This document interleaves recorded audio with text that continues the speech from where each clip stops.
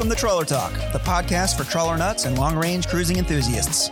I'm your host, Andrew Parkinson. This episode is brought to you by Outer Reef Yachts. As a leading manufacturer of award-winning long-range motor yachts, Outer Reef specializes in building robust blue water yachts offering luxury, efficiency, safety, and technological ingenuity. With boats ranging from 58 to 115 feet, Outer Reef has the perfect model to suit any cruising lifestyle. To learn more, visit outerreefyachts.com. That's outerreefyachts.com.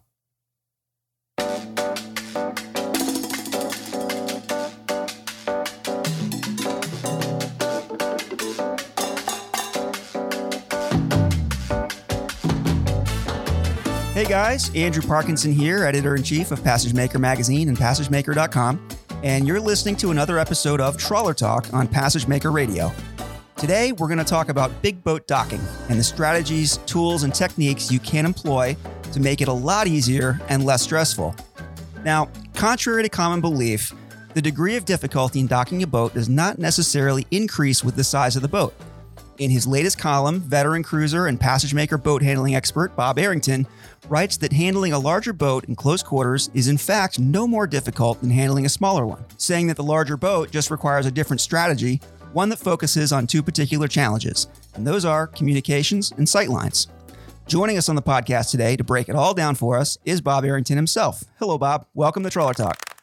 Thank you, Andrew. It's a pleasure to be with you. Great. Well, let's get started. And when it comes to docking a bigger boat, you say, really, there's no reason to panic. It just requires a different strategy.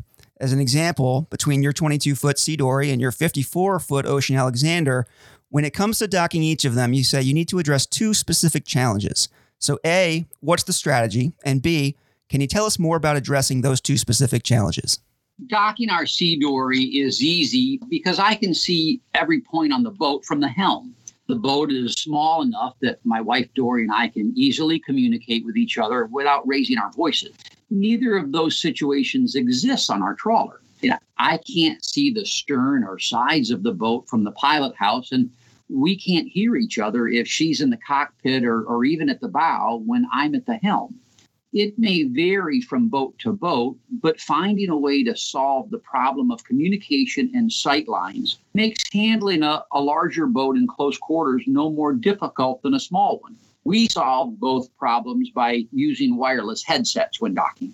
Okay, so let's talk about that. Let's talk about the communication side of that. What value do headsets bring into the docking equation, and should we really call them marriage savers? With the headsets, we can speak with each other easily no matter where Dory is on the boat, and she becomes my eyes out on deck, telling me exactly where the boat is relative to the pier or pilings. One day recently, we had neglected to charge the batteries in our headsets, and they died just when we started to dock at a marina. Dory was out on deck, and I was backing into a slip. I tried asking her how close we were to the pier. I had to yell the same questions 3 times for her to hear and understand what I was asking. Likewise, she was having trouble telling me to move the boat to starboard about a foot as I was backing in. We got in okay, but not without some stress that wouldn't have existed had our headsets been working. So needless to say, now we both make sure we keep them fully charged all the time. I can imagine. And there's a lot of headsets out there on the market. Any particular style or type that you would recommend? There are 2 ones commonly used. One set wraps around the back of your head. The other wraps over the top of your head. One set has maybe better sound quality. The other is more secure. And so it really becomes sort of a personal preference, which you find more comfortable. We like the lighter weight style that wraps around the back of our heads. It makes it easy for us to keep a hat on when we're outside or to wear our sunglasses.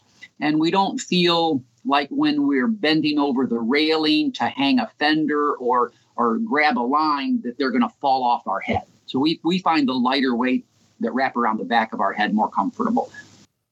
And when you're talking about giving directions while you're communicating via headset, you mentioned in your column, given with actionable information.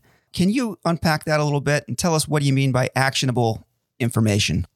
Sure. When we first started and we were learning ourselves, without clear instructions, it's not uncommon to say, you're too close over here, or move away a little bit. Well, away to her may be different than away to me, or I don't know what too close is. And so we've become very comfortable with each other now with specific information. So she will say, move to starboard 2 feet. So it doesn't matter which direction either of us is facing. The starboard side of the boat is the starboard side of the boat. Mm-hmm. And so it makes it very simple for for me to know where the boat is if we're approaching the pier and she says, you're 5 feet off, you're 3 feet off, you're 2 feet, touch, you've landed. And so that very clear, precise information being communicated leaves no room for subjectivity or what is her left or my right. And the way you speak and the way you give that actionable information matters too, right? It sure does. Docking, handling in close quarters in general, but really those last few moments when you're close to the pier, or you're close to other boats, boy, that becomes really vacuum packed, and everything is tense there for a moment. The more relaxed you can keep everyone on the boat, the safer the situation is. And so, I may be approaching the pier faster than she wants, or I should be, or we may be getting close. But if she can say in a calm, relaxed voice, you may want to slow down a little bit right now, or you're getting close, you're 2 feet, you're 1 foot, as opposed to stop, you're getting too close. Right. That raising of the voice and inflection now might cause me to overreact, or it stresses me, and that's a downward spiral you'll both end up in. And we've all been there. Sure. I was on the back of the boat this morning. We're in Annapolis right now. I was on the back of the boat this morning, and I heard forward, stop, forward. Sure enough, a boat was approaching, and everyone on the back of the boat was yelling to the helmsperson to stop the boat. It happens all the time. Mm-hmm. So communication is one part of the equation. The other part of the equation is sight lines, right? We're seeing more and more boats now with multiple helms, wing stations, even these remote control devices. How do those help, and what, if any, are the limitations of those systems? Maybe we can start with wing stations. Well, in theory, moving the helmsman to where they can see the stern or side of the boat certainly would make it easier to come along the side of a pier or to back into a slip.